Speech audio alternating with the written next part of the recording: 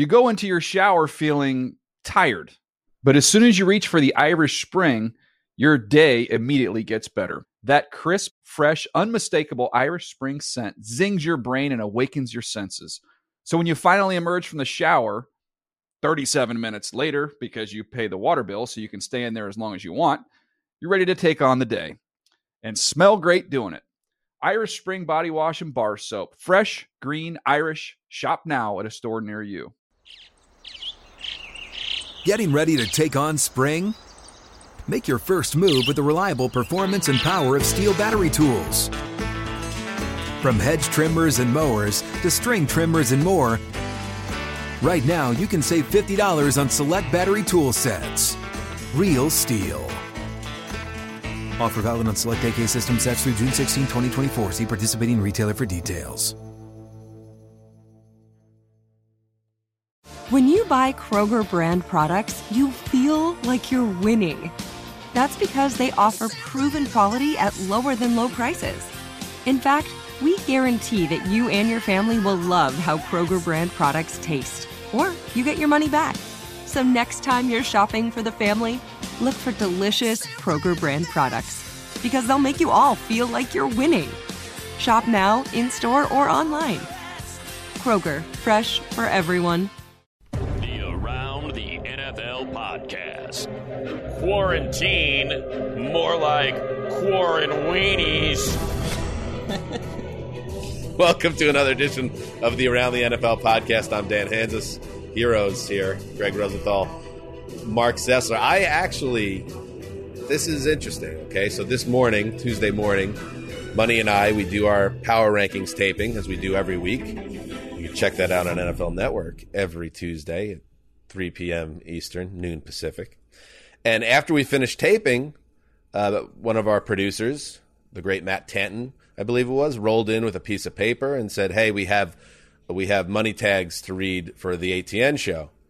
And Money, who's been doing it now, he's the voice of God of the show for 8 years, 9 years, almost 10 years without a single cent of pay.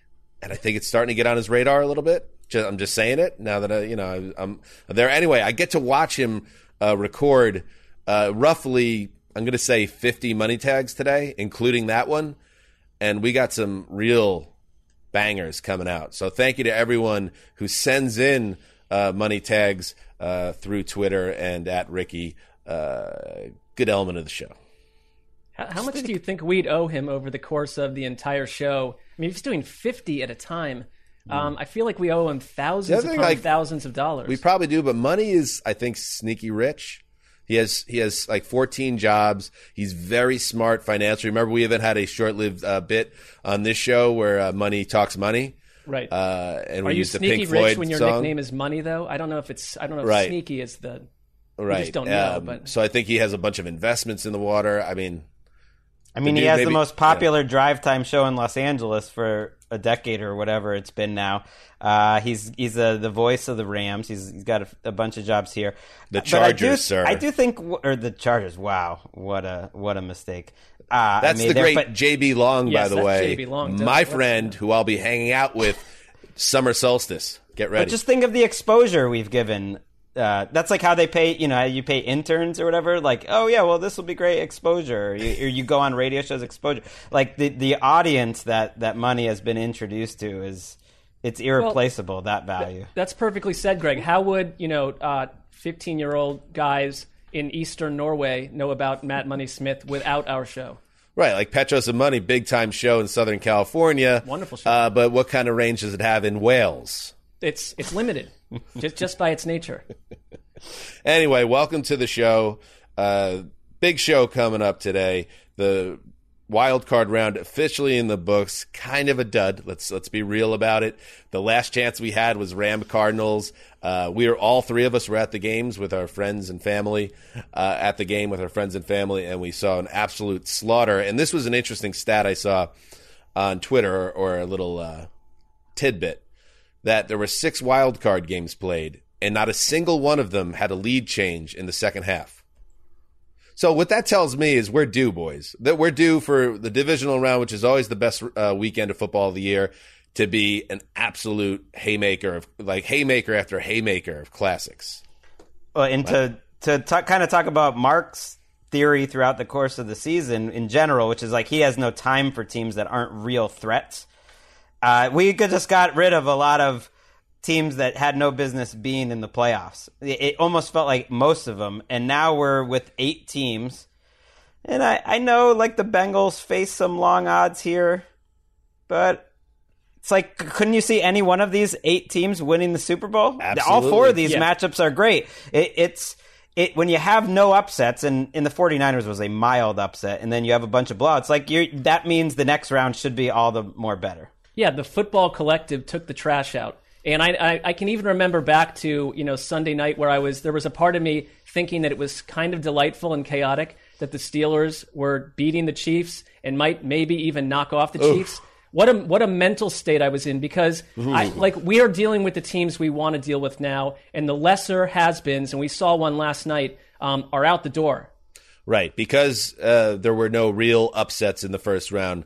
That means there's not that divisional game where it's like, all right, there's one game that we kind of know what's going to happen because a team snuck by in the wild card. No, this is going to be a lot of fun. Can't wait. We've had championship games like that over the years. I do not think we're getting that in any way in any matchup this year. No. And I like to bring up the power rankings again. Apologies, but I have the Rams as my number 8 team. And like you were saying, Greg, the Rams could absolutely win the Super Bowl. Did you see the Rams on Monday night? They're number 8. Yeah, but like there's 7 really good teams ahead of them. Like really good teams. I'd put them ahead of the Titans and the Bengals, and maybe that's it. Maybe the 49ers probably. All right, so 6 to 8, whatever. All right, so speaking of the Rams, they had to take out the garbage, and we don't want to be cruel. These are the humans involved with the Arizona Cardinals are not garbage humans. I don't know them personally. Maybe some are. But overall, not all garbage. However, the team, by the end of the 2021 season, was trash, and they were treated as such at SoFi Stadium. Set it up, baby. Chase Edmonds is the back, next to Kyler. Ready to call for it. 3 to his right. Takes the snap, sets the laces. Bounces in the pocket. Hit from behind. Flips it forward. It is intercepted. Intercepted. A pick 6. David Long Jr. plucks it at the 1. Ooh, boy. Well, this wasn't technically Monday Night Football, but it's our last chance to hear the song for a while, so we'll roll with it. Yes, that was the nail in the coffin for the Arizona Cardinals, who no-showed in Los Angeles on Monday night. 34-11, the Rams roll. That pick 6, by the way, so I went to the game with Zumwalt, diehard Cardinals fan, as the listeners of the show surely know, and he wasn't confident at all entering action, but excited, as he should be. You get a chance to see your team in a playoff game. But just watching the way that game started, the Rams had 21 points before the Cardinals had a first down. That's what we're talking about. So this is a game that the better team obviously won and moves on, and the Cardinals a lot of questions. Mark, that pick 6 that we just heard from the great J.B. Long, I'm going to think about that one for a long time when I think about Kyler Murray, because I know a lot of the heat's going to be on Cliff Kingsbury, but that pick 6, ooh, that one's going to stick to my ribs when I think about where to put that guy in the conversation of quarterbacks. Yeah, I think we need to quiet.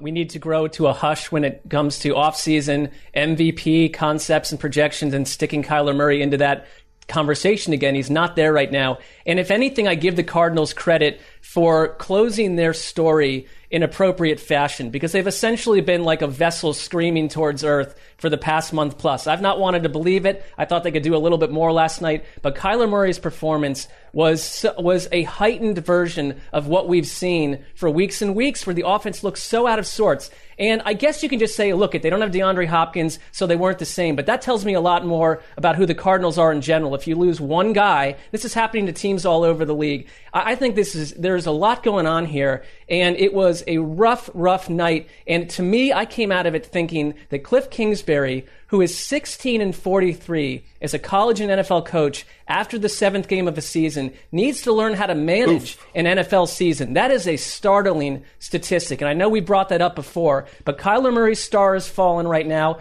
That play encapsulated everything that's been wrong with them. And I kind of wonder, from a Cardinals angle, how do you sell coming back with this same offense next year? This concept, this playbook, because it seems figured out, or at least seems to not last for a full season. And the Rams, I mean, this version of the Rams can win this Super Bowl and any Super Bowl. If you got what you got last night, all the players they added, the OBJs, the Von Miller, Stafford throwing 4. Are you getting on a new vessel, Sessler? The Rams I was honestly thinking, is this my new pet team? But I'll only doom them if I do that. So I'm going to just hold off. But massive respect. And I brought my son, Colton, and Colton said to me 2 things during the game.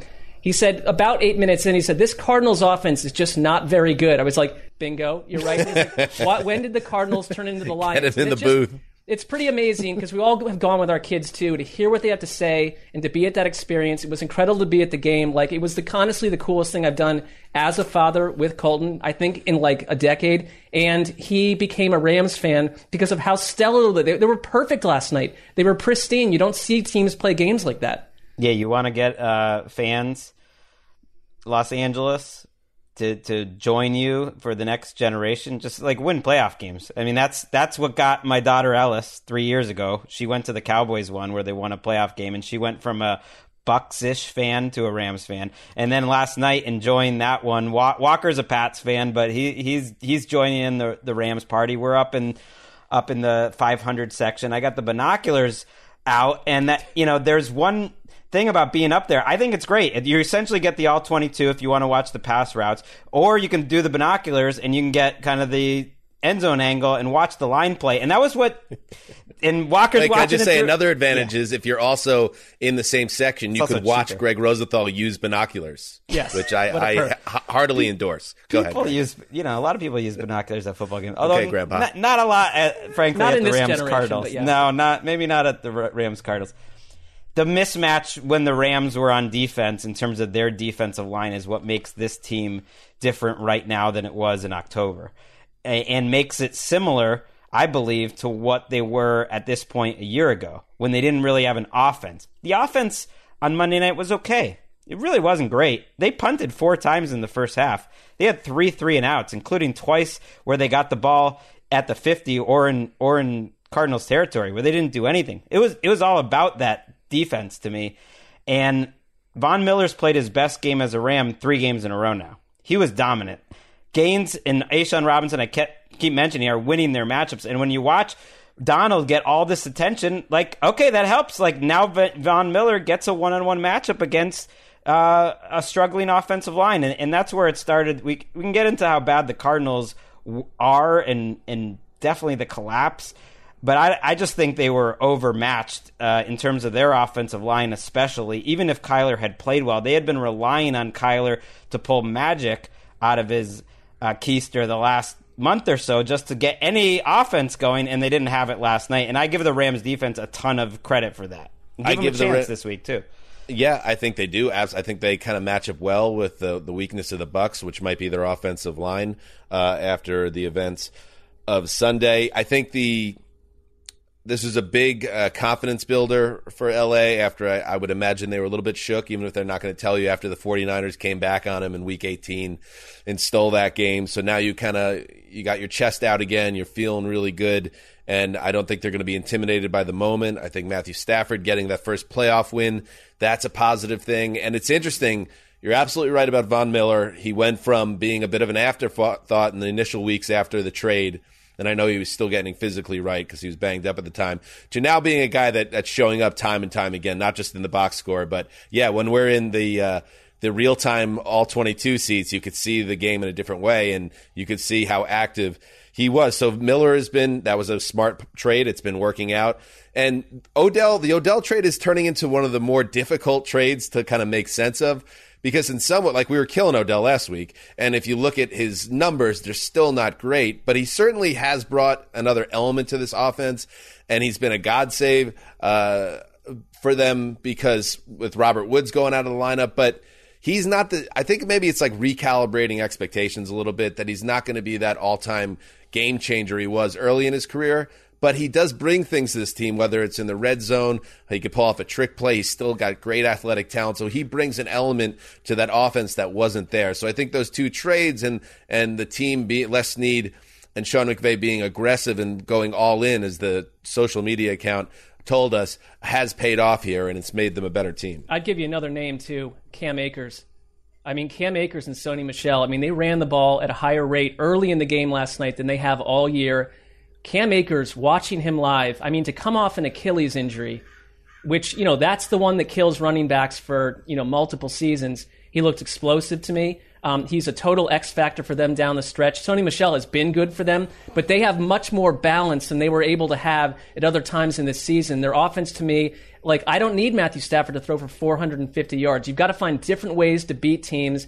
And I love that Akers, who I thought would have maybe been like a top 5 rusher this season with the way I thought they would use him before he was injured, is back in the mix. And to have Odell and to have Stafford when you get the good game from him. This offense is pretty fiery and excitable, and almost as excitable as one of my favorite things about the game in general was the female actress, Nita Strauss. She's got her number 1 hits, but every time you're at that stadium and they cut to her, I always text Dan, she's on fire cranking these songs. I love the in-game experience for that reason alone. Does Simone know about this thing that's going on with you and the blonde guitar player at SoFi Stadium? Well, No. Does the guitar player know? I mean, no. I saw her in the parking lot, in the NFL media parking lot, leaving the game, and it was almost like seeing Spider-Man just out of their natural habitat. It was just like, oh, you exist in another world other than just shredding on the big screen. Was she carrying her axe around? And Mark also wants to know what is her license plate number and state. Right, license plate, state, Social Security. And just like a general make on the cars, sedan. Sure. What are we talking, SUV? Hey, let's hear Cliff Kingsbury sounding sad and forlorn and totally confused about what to do next. You come out against a really good team and don't do anything right for the first 2 quarters. That's what's going to happen. You got to give them credit. They played a great game, and we didn't do much right coaching or playing the first half. Why do you feel like this team came out like that? I'm not sure. That's something we got to figure out. That's what those guys are talking about in the locker room. Got to use this as motivation and come back stronger from it, because that's not indicative of who we want to be. And unfortunately, that showed up tonight. All right. So with Kingsbury, I think his path is pretty clear. That he's going to be okay this year, I imagine, and then he'll be on the hot seat next year, and they're going to need to show that they're not going to fade again. If they fade again, my guess is they start over. The Kyler Murray thing, and you could tell me that I'm going to be too hard on him here, but I think I'm starting to waver on Murray here, and it's for 2 reasons. Because you could say, well, he wasn't the same once again after he came back from that injury, so maybe he wasn't physically right. Okay, in that case, that's back-to-back season that a somewhat undersized quarterback has been compromised by a very physical game. Or you could look at it the other way and take the injury or the possibility he wasn't healthy out of it and say, okay, he lost his number 1 wide receiver, but then could do nothing to make a team better. And it's like Joe Burrow, to use an example. Joe Burrow is the type of guy to me, you could take Jamar Chase out of the lineup, and I think he'd still move the team. Tom Brady, obviously, is the guy that's proving. You take some guys out, he's still going to move the offense. I'm starting to wonder if Kyler, for all the hype and how exciting he could be as a player, is ultimately been overrated by us in the football cognoscenti.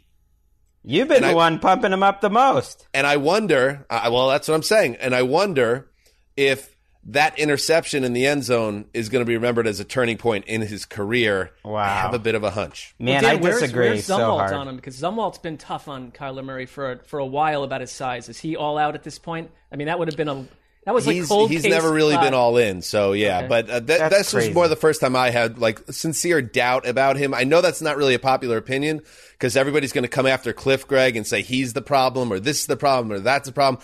But I'm starting to get in a vibe. Eventually, the finger is going to end up at QB. Well, but then make it clear that you're pointing. I guess I disagree hard. Have I not made myself clear just now? Right. I disagree hard because I think the best way to evaluate these guys is over 16 games. For instance, his year-end QB index ranking, just as one way to do it.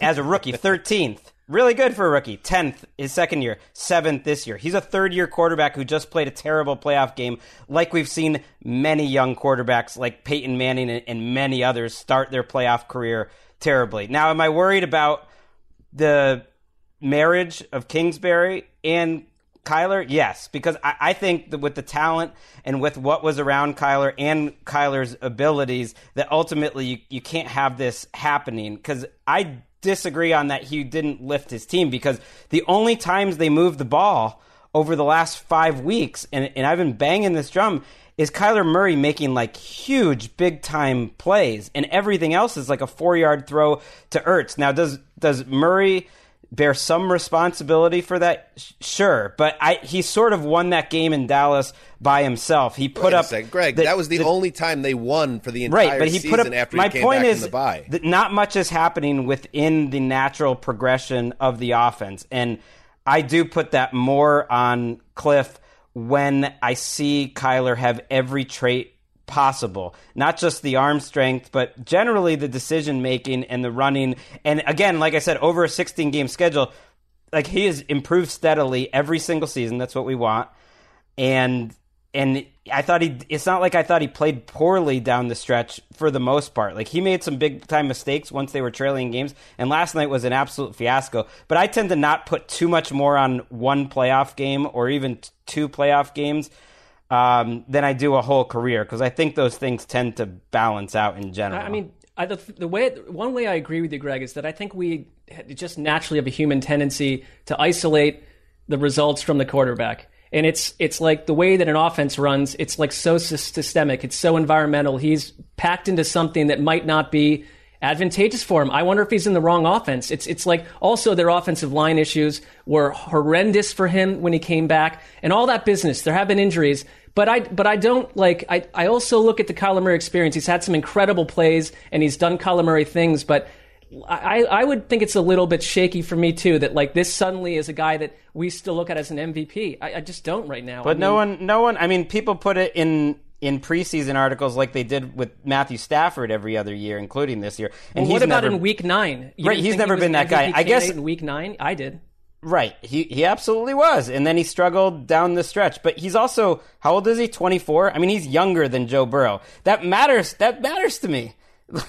Like the fact that he's a third-year quarterback, I have major doubts about Kingsbury. And we've had a lot of people, including Spice Rack, who thinks he's one of the worst coaches that's ever gotten a head coaching job. I don't think that's played out that way, but I do think it's absolutely fair to say whether he's the right coach for Kyler Murray. And if they did fire him, I think, and they had a great idea of where to go next, I wouldn't kill him for that. You know, it would feel like a Josh Rosen type of move out of Arizona. Like, I'm not even totally 100% convinced Kingsbury's back. If you want it to be bold and you don't feel like he's the guy, okay, do it, I guess. That's what I think I think they should. If they have doubts, if they think that Murray faded and the Cardinals faded down the stretch because of the coaching, you have a finite amount of time to really cash in on this guy, and he's on his rookie deal still. I just that's kind of to me a little bit predictable in the sense that I kind of knew this is how it's going to play.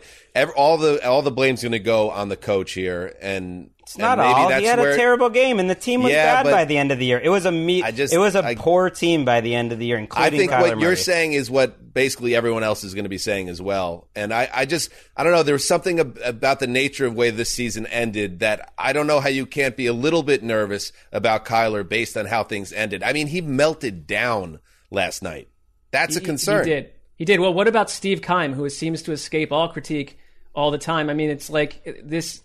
The roster looked good at one point this year, but I think last night was the capstone of like there's issues when there were injuries. There's no one to fill in. There's depth problems. I mean, I think he's done a pretty good job, Steve Keim, but he's part of this soup too. I don't think anyone's blaming. You can't just blame the coach, the quarterback, and then no one else. This is a team that failed. I mean, J.J. Watt had it right. A massive failure. My thing is more sample size. I really do think the season in the overall trajectory of a career is more instructive than a game. Like Peyton Manning, for instance, and I don't think he's going to be Peyton Manning, but I think we've established he's probably a top 10 quarterback 3 years into his career, which is incredible to find one of those. Peyton Manning's first 3 playoff games, 19 for 42, loss, 17 for 32, loss, 14 for 31, 41-0 loss. That. And I know we didn't have Twitter back then, and I know some quarterbacks play well in the playoffs, but it was one game on a bad Cardinals team, and it's crazy because 5 weeks ago we might have said this was the best team in the NFL, and over the last 5 or 6 weeks they were like obviously a poor team, which is great. It is crazy that my final thought on is I try to avoid these spicy takes that you would maybe see on certain talking head shows. But I don't know. I just gotta. Maybe it was being at the game. Maybe Zumwalt in my orbit. Maybe this, maybe that. But we'll see. We'll see where they are this time next year. But Kingsbury obviously is a part of this conversation. It's a big part. All right. That is the wild card round. But we have so much more to get to right after this. You go into your shower feeling tired, but as soon as you reach for the Irish Spring, your day immediately gets better. That crisp, fresh, unmistakable Irish Spring scent zings your brain and awakens your senses. So when you finally emerge from the shower, 37 minutes later, because you pay the water bill so you can stay in there as long as you want, you're ready to take on the day. And smell great doing it. Irish Spring Body Wash and Bar Soap. Fresh, green, Irish. Shop now at a store near you. What's up? I'm John Wall. And I'm CJ Toledano, and we're starting a new podcast presented by DraftKings called Point Game. We're now joined by 3-time NBA Sixth Man of the Year, elite bucket getter. Let's please welcome Jamal Crawford to Point Game. King of the Court one-on-one tournament. If they had it back in your prime, do you think you could have took it all? I'm going to be honest with you. I don't think I could have took it all, but I think I would have shocked a lot of people. I think Kobe and everybody in their prime, Kobe would win a one-on-one contest. Yeah, because you got to think he's going to guard. He don't care about guarding. He's going to guard. He's going to guard. Like, you see him in the Olympics, he's going to guard. And then on top of that. I'm not guarding like that, CJ. Ladies and gentlemen, please welcome Sam Cassell to Point Game. I remember you came to my room crying, tears. Crying. I mean, he was in a culture shock. And then he's going through withdrawals about winning. Remember what I told you? I said, OG, you think I can get paid and go back and play in college because it ain't it? Check out Point Game with John Wall and CJ Toledano on the iHeartRadio app, DraftKings YouTube, or wherever you get your podcasts. Getting ready to take on spring? Make your first move with the reliable performance and power of Steel battery tools. From hedge trimmers and mowers to string trimmers and more, right now you can save $50 on select battery tool sets. Real Steel. Offer valid on select AK system sets through June 16, 2024. See participating retailer for details. All right, welcome back. It is time for a guest. And listen, like the rest of the world, we are caught up in Bengals fever. We want to get closer to this team that's become, in a lot of ways, America's sweetheart here. So we brought on a big gun. He's senior writer and podcast host covering the Cincinnati Bengals and more for The Athletic. Once was dubbed the man who set social media on fire. I don't know if he got any of the New York Times money connected to The Athletic. That's a question that will come. It's pronounced Dehner, and don't you forget it. Paul Dehner Jr., welcome to the Around the NFL podcast. What's up? Thanks for having me on, guys. All right, so Paul, you have been covering the Bengals for a decade. So you're kind of like, as the rest of us are trying to come to terms with the world in which Cincinnati is producing the most exciting football team in the country, what's it been like for you as someone that's covered the team so closely and been through the highs and lows, mostly lows? I mean, it's kind of, as people got to witness on Saturday night, become, as much as it's about Joe Burrow and it's about the turnaround, it's about the excitement of the team. Saturday night and was the culmination of a season that in many ways has been about this city that has been as everybody heard by now, 31 years without a playoff win. But it wasn't just that they had been 31 years without a playoff win. It's that they had all been heartbreaking in the fashion in which they had gone down. You guys are familiar with that. I miss Wes because I always loved talking to him about the Bengals and his angst over how things had gone down every time I would see him.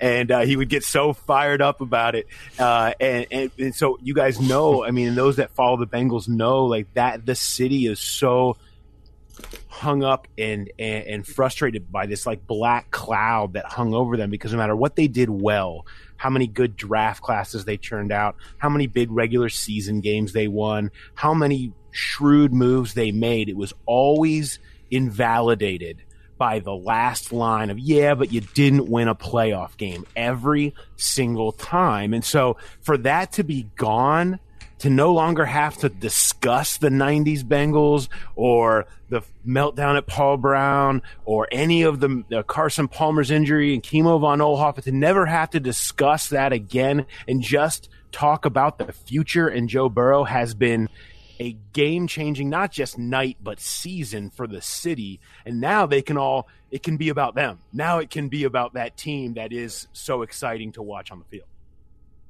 Yeah, when Zach Taylor said everyone can take a deep breath, I almost thought, oh man, this is Zach Taylor again. Being almost a little tight in the moment. I thought in terms of how he coached the second half of that game, and that the whole point of it isn't to get over relief, but it seems like he actually had a pretty good finger on the pulse of the city, and that's where he was getting at. It was just seeing him and Burrow back to back, with Burrow with the tinted shades kind of being like, I expected to do this quicker than we did. This is nothing. Let's go on. That's a big dichotomy, but you spoke about the fans, so I just wanted to follow on that, because it seems like the fans are incredibly confident, and I'm including the Wesseling brothers in that, of which you could be one. Just the looks, with the facial hair and the shaved head. You could be a Wesseling brother. It almost feels like this Bengals fandom, though, has gone the complete other direction, where they're expecting them to go to the Super Bowl. There's a lot of confidence with this team right now.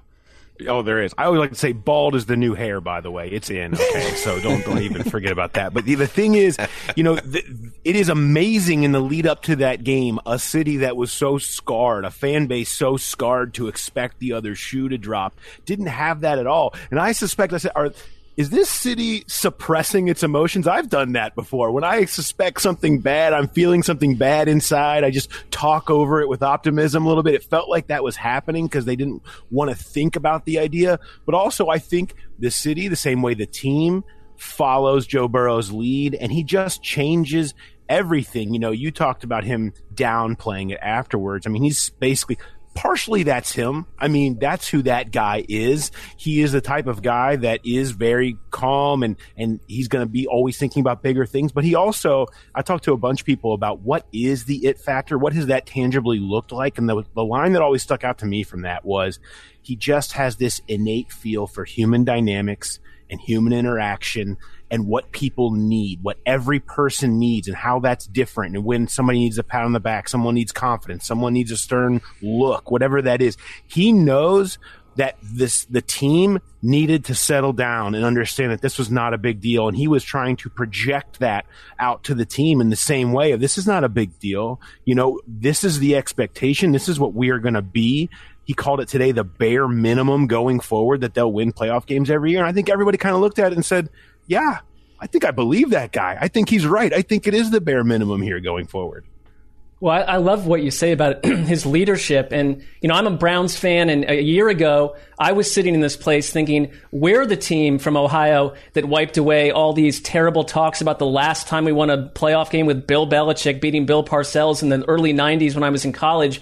Now it's the Bengals, and I think their star seems to be so much higher. I mean, one of the reasons that West dropped the Bengals, the primary reason that I thought it was ownership. It was the way the team was run. That, every other team in the league is dug in on real scouting services. The Bengals are doing something from 42 years ago. They were not active in free agency, but now they are. The team is building. They're drafting well. You look at this roster, you look at the quarterback. Do you think that ownership at this point is in the deep distance, that the way the Bengals can operate to have the bare minimum be playoffs every year, the thing that annoyed West, would he look at this team differently and say, I'm not so concerned about how it's run because this is a rocket ship just taking off at this point? I think so. I mean, Joe Burrow covers a lot of franchise warts, organizational warts, and he's done that. That said, they have performed off the field differently in the last few years. I mean, you can't look at their last 2 off seasons and say that they've looked like the same old Bengals when you look at the amount of money they spent in free agency.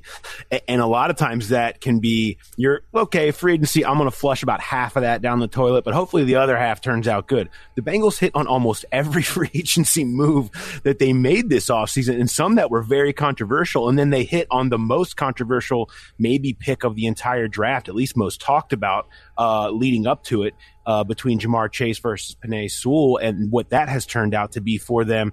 And you have seen a different feel, and now you have players that love being here and they love every aspect of it. And I think ownership has skewed younger. They've brought in the Blackburns, Katie and Troy Blackburn have even brought in their daughters now who are involved and have played a big role in reconnecting with the fan base. It's been a 2-year journey for them to try to do that. They've done new uniforms. They've done Ring of Honor. They've made a huge push, spent a ton of money on their social media and on improving their game day experience, all things that they deservedly were ripped for forever. How about get a practice facility? All those that would be boxes good. off. You And still I think need a for few that, things. they've come a really long way. I wish, and I hope he is maybe somewhere listening to all that, because that was kind of going to be my follow-up question. Like, what tangible steps were taken to change an operation that felt like it was stuck in the dark ages? And I guess getting younger, different voices in there has made a big difference. And Zach Taylor is another guy I wanted to ask you about, Paul, because he was something of an unknown entering this year. Even though he had been there 2 years, we weren't seeing a lot of growth. Obviously, the Burrow injury was a killer last year in terms of the development of the team. And I really like this, your colleague Mike Sando, the Cook Index, which is, by the way, great name, great hook, where you actually can statistically see how a switch got flipped with Taylor and this offense, and how they became more aggressive, starting with that bad overtime loss to the Niners, where they marched down the field and then kind of got cute and ran it twice and then failed on third down. And he said he lost sleep about it. And you wrote about this, and check out all Paul's stuff on The Athletic. And it's not like lip service or beat writers looking for something a narrative to craft. It's there in the pudding. They completely changed the way they ran their offense. Yeah, and it wasn't even as much about what happened in overtime, which was part of it. It was watching what Joe Burrow was in the fourth quarter and overtime of that game. He was that next level, truly elite guy. And part of that went back to they finally felt really comfortable with his pocket presence, pocket movement, and his confidence back there. People don't realize, yes, he's been playing all year, but he's still had to mentally been working through the knee injury as the year has gone along. When you remember when he came out of LSU, his pocket presence back there was his superpower. It's what separated him. And he wasn't able to really totally be that guy throughout the first half of the season. So they protected him. They had a line that wasn't great. So they protected him with a game they had very run heavy game plans. They knew they could still win that way. They had enough guys, Joe Mixon, whatever, their defense was playing good. They could win that way. Well, as it went by, and particularly at the end of that San Francisco game, you saw, okay, Burrow is all the way back and he is playing lights out. Let's lean into this. And they didn't just lean, they leaned all the way and opened it up. And that's early in games, really getting after people throwing the ball. And what happened? Baltimore, Kansas City, you saw it even early. They get up by letting Burrow throw it, and they play from ahead. They've played from ahead in all of these 4 games in a row that they've won as he's kind of been on this heater. And that's a big part of just saying, just go all the way in on realizing that Burrow is going to be the reason that we get there. Yeah, I know the line isn't great, but he can overcome that. He's proving right now he can overcome that. Paul, I have a question for you because, this is all wonderful news, very sunny. We're all enjoying the journey. But, the average beat writer, typically the games, the travel, the endless stories would have ended for you about 2 weeks ago. Is it slightly annoying on some level that if they go on for another 3 or 4 weeks, you're just taking it work-wise? Tough question. You got to answer it. There is no doubt. I mean, I used to say, because remember, I covered this team from the 11 through 15 run where I had the perfect job because the team was relevant and interesting. I got to talk about the postseason instead of talking about the draft in December, and then they lost, and I was immediately off to my offseason. Right. They took the first exit out of the playoffs. It was the perfect setup. and now here I am wondering, like, am I going to be working into February with this? But you know what? Tough. The way it goes now, though, full season, it's like the cycle doesn't end. If they would have been out, then I'd be doing mock drafts and everything else. So what does it matter anymore? Right. It's like those Patriots reporters over the years, Mike Reese and Tom Curran. They put in 3 extra seasons compared to most writers. Very quickly, because I know we're gonna have to let you go. I do just want to get a little bit of a look at this game and what you think are the concerns, because I'm concerned now that I'm kind of rooting for the Bengals. The line play on both sides and the coaching, frankly. So that's 3 things, but especially the coaching matchup, but the line play on both sides with the injuries on the defensive line and just generally matching up that offensive line against Tennessee's front. Like, how do you think the Bengals can overcome that deficiency? Because to me, it does not. That part of the game looks like a pretty big mismatch. Yeah, I would agree. I mean, the trenches is always going to be this team's issue when they reach the highest levels. I mean, they can overcome that with their weapons against teams that aren't as dynamic in the interior. But, from practice today, they look like they're not anywhere near as bad a shape as we thought they would be on the defensive line. They did lose Larry Ogunjobi for the year. Mike Daniels was on the practice squad all year, and he hurt his groin earlier in the game, so it's not a huge deal. Trey Hendrickson looks like he's probably trending in the right direction. That's massive. Josh Tupou, who is a really nice situational defensive tackle they have, is going to be able to step in. It looks like probably that helps lessen the blow because B.J. Hill has played pretty well in Ogunjobi's as a rotation guy. So I don't think they're as beset on the defensive line as you thought. And they were a team that was pretty good against the run this year. So they've always kind of felt that was maybe one of the strengths of themselves defensively. I think you can point to that. On the other side, they've just struggled against teams that have really dynamic interior pass rushers, because they're just not good enough there. And so Simmons is a nightmare scenario for you, and you just got to find ways to try to take him out. I felt like they've done a decent job playing in this division, getting practice at it, dealing with teams with great edge rushers, Myles Garrett, TJ Watt. They found, and then Crosby again last year, they found ways that those guys, maybe they win a bunch, but they don't kill you. But what does seem to hurt them is when they have the guys in the interior, they don't really seem to have a ton of answers there. So Simmons certainly scares you more than anything, but then you say, I don't know, you got Burrow, and it's sort of like the answer to every single question with this team right now.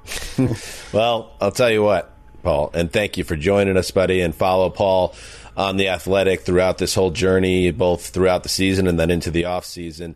If the Bengals do knock off the number 1 seed Titans on Saturday, I think they become the biggest story in football. And then that's a pretty good place to be as a beat writer, I would imagine, especially when you've been in the darkness, like when a certain linebacker ran into a tunnel when he thought a game was over and it wasn't over. Those days are gone. If you want me to come back and tell Vontaze Burfict stories for a while, I will please, do that. please. But you might want to, I don't know, are we good on censorship? Because they're not pretty. That sounds like an awesome off-season podcast, to be honest with you. Just like the memoirs of Vontaze. All right. Thank you, Paul. Appreciate it, and good luck the rest of the way. Thanks, guys. Thanks, Paul. There goes He was Paul. good. And I'll tell you what, Ricky, that is one of those guests where it's like, all right, you put him in the good side of the he's ledger. already on a list. Oh, he's on the list. He's on a list. We got a Cincinnati guy. I interrupted Dan saying he was good, so I think we all agree that Nice that was, take. and he does feel like I'm sure that the Wesleyans, there are probably other Wesleyan brothers out there. They had so many kids, you can't keep track of all of them. Maybe he is a Wesleyan brother. We don't know that. Well, there's also some conspiracy theories that some of them aren't Wesleyan brothers, but that's again for an off-season podcast. It is telling to me, though, Wes was so out there about not being a Bengals fan, but I don't know if he's having in-depth conversations with every team's beat writer. You know what I mean? So, right. I mean, he was with some. To be fair, he was with some, but he was tracking the Bengals much closer than most teams. You know what? And Greg, you and I were texting a little bit about Wes yesterday and how you feel his absence always, but certainly in certain shows, playoff time, of course. And I was just thinking to myself now, as Paul was explaining the changes that the Bengals made. I wonder what Wes would have thought about that, having that insight from someone who has ear to the ground there. But it's certainly it can't be from futility and poor decision making to all of a sudden the operation running smoothly without changes happening behind the scenes. So, but at the same time, I think it's important to point out that the quarterback can change everything, because the Cincinnati, for all the Brown family distrust, they were going to the playoffs every year. They just didn't have a truly dynamic guy out front, and now they do. And that's, a Patriots fan like you, Greg, knows better than anyone. It changes everything. I did not hear a single word that you just said. You and Greg are having separate text conversations with me not involved about things that matter to us. What's the dynamic here? Why is that occurring? Greg, do you want to take this one? No, I don't. But it's better just leave it hanging, leave it open. Well, it is left out there hanging, and I'll think about it, roughly 12 times a second for the next 2 or 3 days. All right, let's I love that. Let's take a break, and we'll hit some news. You go into your shower feeling tired, but as soon as you reach for the Irish Spring, your day immediately gets better. That crisp, fresh, unmistakable Irish Spring scent zings your brain and awakens your senses. So when you finally emerge from the shower 37 minutes later, because you pay the water bill so you can stay in there as long as you want, you're ready to take on the day and smell great doing it. Irish Spring Body Wash and Bar Soap. Fresh, green, Irish. Shop now at a store near you. What's up? I'm John Wall. And I'm CJ Toledano, and we're starting a new podcast presented by DraftKings called Point Game. We're now joined by 3-time NBA Sixth Man of the Year, elite bucket getter. Let's please welcome Jamal Crawford to Point Game. King of the Court one-on-one tournament. If they had it back in your prime, do you think you could have took it all? I'm going to be honest with you. I don't think I could have took it all, but I think I would have shocked a lot of people. I think Kobe and everybody in their prime, Kobe would win a one-on-one contest. Yeah, because you got to think he's going to guard. He don't care about guarding. He's going to guard. He's going to guard. Like, you see him in the Olympics, he's going to guard. And then on top of that. I'm not guarding like that, CJ. Ladies and gentlemen, please welcome Sam Cassell to Point Game. I remember you came out from crying, tears. He was in a culture shock. And then he's going through withdrawals about winning. Remember what I told you? I said, OG, you think I can get paid and go back and play in college? You think they ain't it? Check out Point Game with John Wall and CJ Toledano on the iHeartRadio app, DraftKings YouTube, or wherever you get your podcasts. Getting ready to take on spring? Make your first move with the reliable performance and power of Steel battery tools. From hedge trimmers and mowers to string trimmers and more, right now you can save $50 on select battery tool sets. Real Steel. Offer valid on select AK system sets through June 16, 2024. See participating retailer for details. All right, welcome back. Before we get to some iTunes listener feedback, let's hit a little bit of the league news as the personnel carousel. That popped in my head while I was sitting in the 500 section at SoFi Stadium yesterday. Personnel carousel. Not bad. That's what you're thinking about live at the game. I like it. It just happened. It just popped in there. You can't control that. That's when you're an artist, like a real artist, like when the inspiration comes, you just have to be open to it. I consider that's like part of your job. Just like I had Zumwalt with me, and I just got up in a panic and just like sprinted away, and he just nodded his head and he's like, "That's an artist at work." I mean, Zumwalt at that point is just in a fetal position, so he's accepting any artistry that will come his way. I mean, that was an apocalyptic evening. All right, so, but yes, as I said, personnel carousel. Mike Mayock will not be returning to the Las Vegas Raiders in the capacity of general manager. The team informed Mayock that they would not be signing to another contract. I think his contract was up. I think that was... So I'm seeing it's fired. It's a little different when you move away. That's kind of like we parted ways. Anyway, that doesn't matter. Career record 25-24 in Mayock's seasons with the team. Their first playoff appearance since 2016 and their only playoff appearance since 2002. Weathered the storm, numerous on and off the field controversies. Remember how mad Mayock was on Hard Knocks when Antonio Brown froze his feet in the cryogenic chamber? Seems like a long time ago. But then the Henry Ruggs tragedy earlier this year. Of course, the John Gruden situation and his resignation after the offensive emails came to light. And Greg, I guess, first of all, sorry about your bad luck, Rich Bisaccia, because I think the one chance that he had to keep the head coach job was probably Mike Mayock sticking around. But it almost feels like once Gruden got shipped out of town here, it meant that the whole thing was getting blown out, really regardless of how the season turned out, which was kind of successful. Right. If this wasn't enough to keep Mayock's job or Rich Bisaccia's, and I think Bisaccia has a fraction of a chance to get that job. You never know. Then nothing would have. And it's unfortunate. You think about Mayock, who's in his early 60s, coming from television. He started that late, coming up like that. He knew this was his one chance. He was obviously appreciating this one chance, and he had a mixed record over the 3 years. Wasn't good in terms of the first round picks. Was quite good if you look at some of the guys that they got later in the draft, and even some of the moves this year, like picking up Casey Hayward and Ngakoue, and Crosby turns into this great guy. It was a mixed bag at best for Mayock overall. But if you're him, you're also thinking John Gruden screwed me over. He add Mike Mayock to the innumerable people that John Gruden ultimately let down. Because if they made the playoffs with John Gruden, I tend to think Mike Mayock's probably back in that same role next year, but it didn't work out that way. I mean, I'd also add that when you look at the draft history of Mike Mayock, and look, it's obviously spotty. He had 13 picks in the top 100.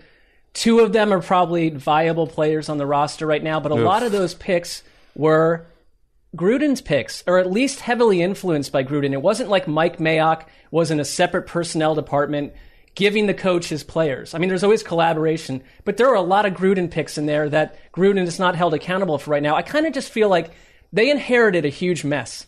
And this team this year was imperfect. We all see that. And every GM is going to miss here and there on picks. And maybe Mayock's record was, lower than some, but they created a playoff team. And I kind of just feel it's unfortunate in just the way the job goes. I'm so with you, Greg, that had Gruden tugged them into the playoffs and all that had not happened, Mayock would still be here because he's done a pretty good job of adding talent compared to where they started. I find it to be kind of just like the hazard of the job of a GM. Well, it's tricky because, again, as we were told, that it was 51-49 in terms of control of the team, the personnel. Gruden 51, Mayock 49. So at the same time, when you say that, you ding Mayock for all the bad moves they made in the first round, and there were many, you also can't fully say it was all Mayock that ended up landing some of these later round picks that turned into really quality starters. And Hobbs was another one this year. Diablo looked pretty good. They brought in Darren Waller during Mike Mayock's run. I don't know who gets credit for that, but the slot receiver Renfro, that Greg was very slow to come around on, but now it's 100. That was the worst evaluation I've ever made on this show in my life. Was you Hunter did that because Renfro. of his hairline, and I won't think it could be anything else. But I think in a lot of ways, yes, the Raiders were imperfect, but the job opportunity was imperfect for Mayock. But you understand why he ultimately jumped to it. He's 63 now. He was 60 years old. He was the king of Draft Mountain on NFL Network and doing a great job with that. And he had this opportunity to join Gruden and go for a ride, and he took it. But I think ultimately when you're a personnel guy, you kind of want to have control of the ship and not be in that type of situation, especially with someone that's kind of I don't want to say volcanic, but someone with an ego the size of John Gruden's. That always seemed like a very tough situation to be involved with. So I wonder if Mayock, if he does want to stay on this side of the sport, if he looks for a situation where he could actually have more say. I don't know if he gets a big chair, a GM chair again, but if he tries to take this from a different angle. I think that was a unique opportunity. I don't know if it's going to come up again. Doesn't mean he couldn't possibly get a personnel job somewhere in the league, not as the top guy if he wanted to go that route. But yeah, I feel like we've been kind of, burying or at least not talking about the elephant in the room, which is what does this mean for Daniel Jeremiah? because I think that's what I thought immediately upon this news. And, he is the smiling assassin. He is, Jeremiah, a guy that will pat you on the back as he rips your heart out. So, the first thing he did probably was text Mike and, say, hey, sorry about how things play out. You're the best and all that. But at the same time, I'm sure his second call was probably the head of NFL Network and basically said, back off. Don't even think about bringing this guy back in the building because this is my world now. I'm prom king. I am prom king. A slight projection, and we don't know that that's how this played out. I actually heard it. I walked by a conference room, and I can't say it was definitely Move the Sticks speaking to the highest of the Shadowy League figures, and you actually could hear, I'm prom king, bitch. Now, was that Jeremiah? I can't say for sure, but it definitely had the tone. I mean, it could be a lot of people at NFL Network based on what we know about a lot of people at NFL Network. So, yeah, but he fits the profile. I also wonder what it means for Derek Carr, because at this point, where is the overwhelming interest from Mark Davis to sign Derek Carr to a 5-year extension? And I think we already know from Ian Rappaport and reporting in general, the environment's going to change so much. New general manager, new coach. What are we promising them if you're Mark Davis? What power do they have? And where does it leave Derek Carr? I mean, I think it's I wouldn't move on from Derek Carr because move on to what? But there seems to be trepidation to just hand him a big money extension. There's no wording around it. There's no whispers. Well, I thought Ian's report, parsing it was really interesting, that he said it would be a mutual thing, and he did make it clear that the contract was a big part of it, that Carr wants more money. He hopes Bisaccia is there, but Carr's been arguably one of the most underpaid quarterbacks. Now, when he signed his deal, it was top of the market. People thought they got paid too much, but it's gotten to the point where he's the 20th, 23rd, quarterback in the league. He has 1 year left on it. This is that offseason where it's kind of, you make a decision on Derek Carr or not. So the timing of it is interesting, and I think Carr will push to get more money and to get some commitment, to not be, floating in the wind this offseason. And maybe the new coach, whoever they hire, loves Derek Carr. I feel like that's a very realistic possibility, that they're like, hey, we can win with this dude. Let's give him the money. And Mark Davis goes along with that. We'll have plenty of time to speculate, but just for fun, I can't stop thinking about how the Steelers are going to make a move. Derek Carr in a Steelers uniform actually checks some boxes for It kind of works. I'm with you. It fits. And Mike then the Raiders, Tomlin, I think, would like him. The whole thing makes sense. I think he kind of matches what they're looking for. And at the same time, the Raiders, now that they're going to bring in a new team builder and most likely a new head coach, do you want to start building with a 30-year-old quarterback or your own guy that you develop? There's something here, because there has to be somebody that shakes loose to move the quarterback market. And if it's not going to be Russell Wilson, maybe it's Derek Carr. I got another one for you. I mean, I think we can't identify an owner who's more steamed at his quarterback right now than Jim Irsay, on the lines, of course, Carson Wentz. What about Derek Carr teaming with Frank Reich? They're both very religious men. I think they see the world the same way. I think he could maximize Derek Carr. Carson Wentz. That I don't know. Yeah, but I'm just saying that you're not bringing in some sort of rebel from the countryside. I think Derek Carr is amenable to coaching, and on top of it, Frank Reich, for all his skills, has been lodged with 3 different starting quarterbacks over 3 years since Andrew Luck vanished into the mist. I mean, they would love to get someone like Derek Carr who they can sign for, the next 5 years and actually have consistency under center. I mean, Steelers fans, especially older Steelers fans, have had a lot of great things in their lifetime. So it's not like they don't deserve a little time rolling around in the mud with the rest of us. Thank you. But even the Steelers don't deserve late period Big Ben into Carson Wentz. Or if the musical chairs turned out that way. Into Mason Rudolph. I mean, The Athletic wrote that all signs point to Rudolph getting a chance, to which I say, I don't believe that. Right, until player X becomes available, or they, behind the scenes. Was that your Big Ben laugh? I don't know what it was. It was more like that would be the most evil thing to happen to Steelers fans. And yet, I don't believe it. Mike Tomlin, in his press conference today, said, Haskins and Rudolph have put themselves in position to compete, while also saying, it'd be really great is having an athletic quarterback. Having a quarterback that move. Mason Rudolph, not exactly the first guy, or Dwayne Haskins that springs to mind when you think athletic quarterback. Actually, I have Ben Roethlisberger on the line right now. Hey, Ben, what do you think about either Mason Rudolph or Dwayne Haskins as the QB1 come week 1? Okay, well, you would love it. I think very limited vocabulary from Big Ben, from what we know. All right, that's that. Before we close, Ricky had a good idea. It's been a while since we've checked in on the iTunes comments. Everybody, it's very important in this podcast game for the shows to show growth and build juice within the industry, to bang those 5 stars on iTunes, leave comments. It really does matter. It's weird, the metrics game in our podcast world, and it matters. So if you could do that, if you could do us a favor and leave a comment about the show, positive or negative, we don't really care. No, flood them positive right now. If you've made it to this far in the show, you better be positive. Yeah, be truthful. We need a few positives. All right, well, that's foreboding. All right, Ricky, you the boys here, we have not seen anything that on this side of things with the comments. You're going to pull some out and read to us. Go ahead. Cool. You want to start with a good one or a bad one, guys? Whatever Ricky wants. All right, Ricky, cool. you're the captain. I pulled a bunch here. So this first one is love it. 5 stars from Cyclone721. Listening to going to sleep. Favorite pod. Okay, well, a little bit of a backhanded compliment. Fine, as long as someone it's you want to be with late at 5 night. stars. We don't. You can say what you want. We're like that big throw pillow that you used to rest your aching hip at night. Absolutely. Like the pregnant woman's pillow where it's curved like a soft L. Yeah, I want one of those. Those pregnant, but I was using it much more than the pregnant woman. So. Yeah, I'm a Thanks, pregnant Dan. woman right now.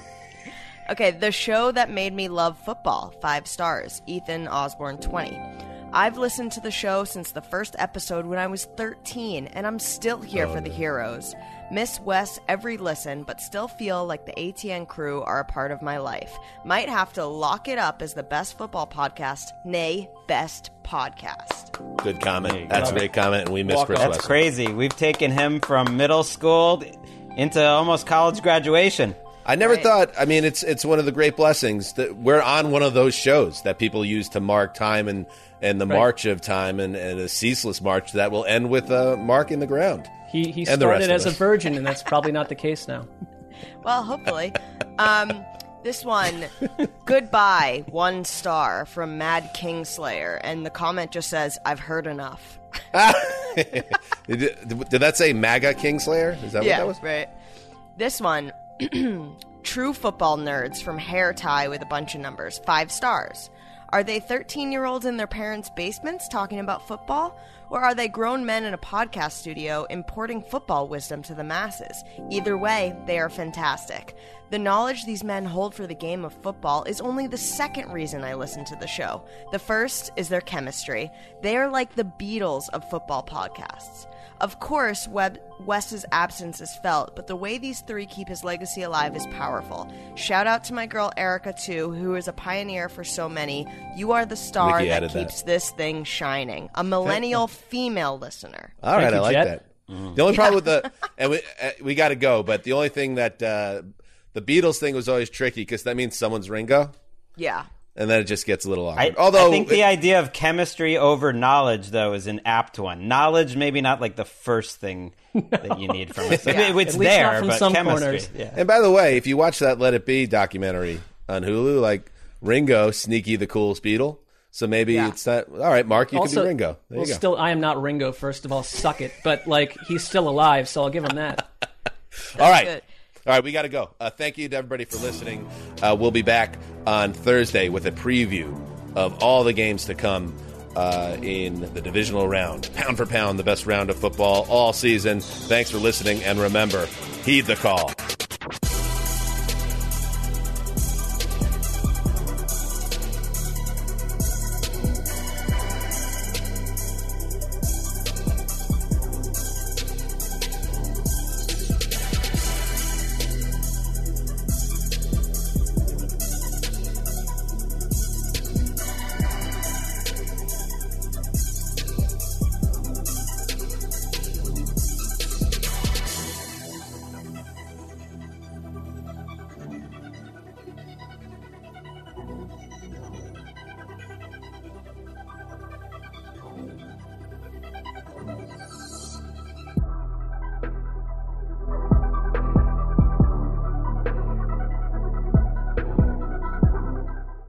You go into your shower feeling tired, but as soon as you reach for the Irish Spring, your day immediately gets better. That crisp, fresh, unmistakable Irish Spring scent zings your brain and awakens your senses.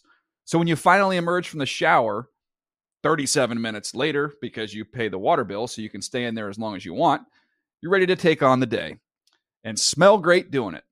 Irish Spring Body Wash and Bar Soap. Fresh, green, Irish. Shop now at a store near you. Whether you're a savvy spender maximizing your savings with cashback rewards, a thrifty rate watcher seeking the lowest interest, or a travel enthusiast looking for extraordinary perks, Kemba Financial Credit Union has a visa to complement your lifestyle and unique needs. Apply today at Kemba.org to unlock a limited time 2% cash back on purchases and pay 0% interest on balance transfers for an entire year with a new visa from Kemba. You deserve a card that works for you. Restrictions apply. Offer ends June 30th, 2024.